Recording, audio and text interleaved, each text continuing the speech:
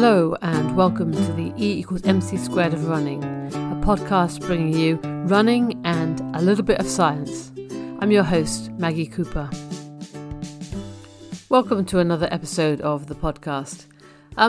In spite of my enthusiasm following, I'm always quite enthusiastic after I've done a race actually. I find that I have this idealistic way of how I'm going to run and it's all going to be great and I'm going to get back into really good training, and then something happens to disrupt my enthusiasm. But on Monday, actually, I did go out and do a tempo run. I was really happy with that because I actually I was running into the wind on the way out and the wind at my back on the way back, obviously, because I just turned around. I was actually going faster per kilometre for each kilometre during that tempo run, so I was really quite pleased with that.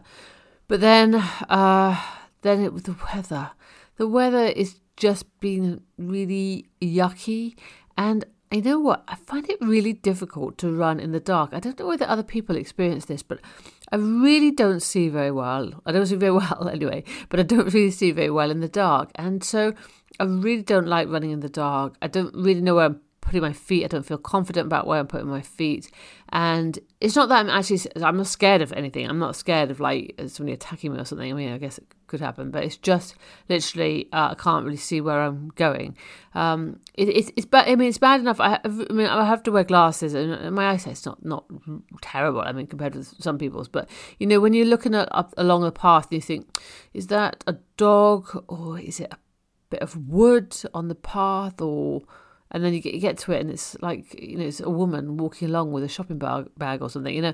It's like, it's kind of difficult. And so, so running in the dark, it's not a great example, but just running in the dark, it's really even worse. It's worse than that. You can't see at all.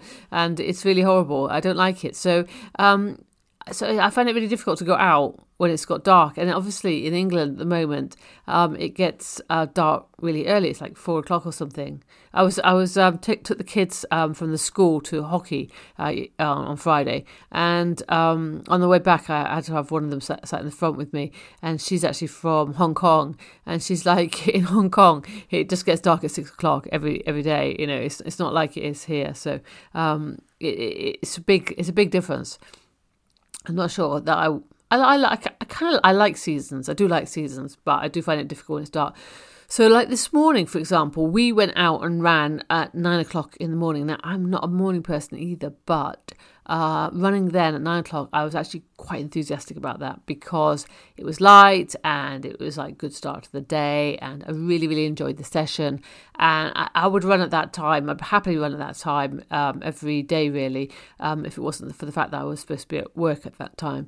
So I wondered whether there was anything out there in the literature, in the scientific literature, about running in the dark. So I looked it up. I mean, there's quite a lot of articles out there about, you know, if you try and sort of search dark and running or something like that, it's just a lot of papers, but kind of try to hone it down and try and see if there was anything about running, like long distance runners or something like that, running in the dark or something.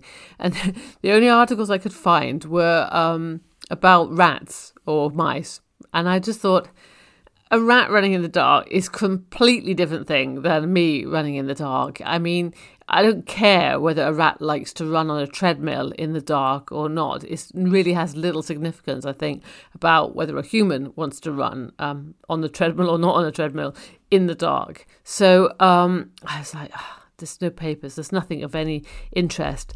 And then my husband, I said to him, I don't know, I can't find anything of any interest. He said, there was this interesting article about this guy who in Singapore, and he would get up early every day to go for a walk, and he was walking through this park, and he saw this jogger sort of out running, and there were like a group of about 20 otters or something like that, and he ran through the middle of them, and they kind of went absolutely crazy and tried to chase him, and then the guy in the story was just walking along, and so they started chasing him instead, and they surrounded him. And they started biting him, and he said, "I thought I was going to die." And there's pictures in the article about like showing his the bites on his leg, which actually do look pretty grim.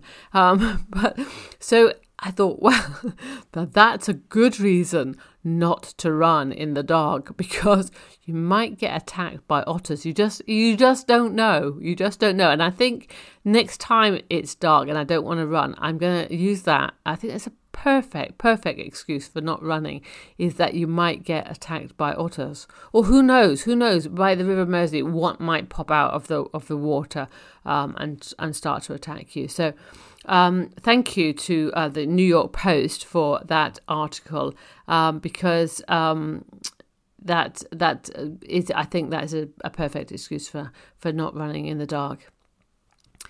Apart from that, things are been going okay, and I'm really looking forward to being on holiday and not having to go to work, be in work at 9 o'clock, so that I can actually go running in the daylight and try and get some good training in before the next race, which I believe is the county championships, which are in early January. So thank you for listening. I hope that you enjoyed that. Let me know whether you like running in the dark. I think there probably are some strange people out there who do like that.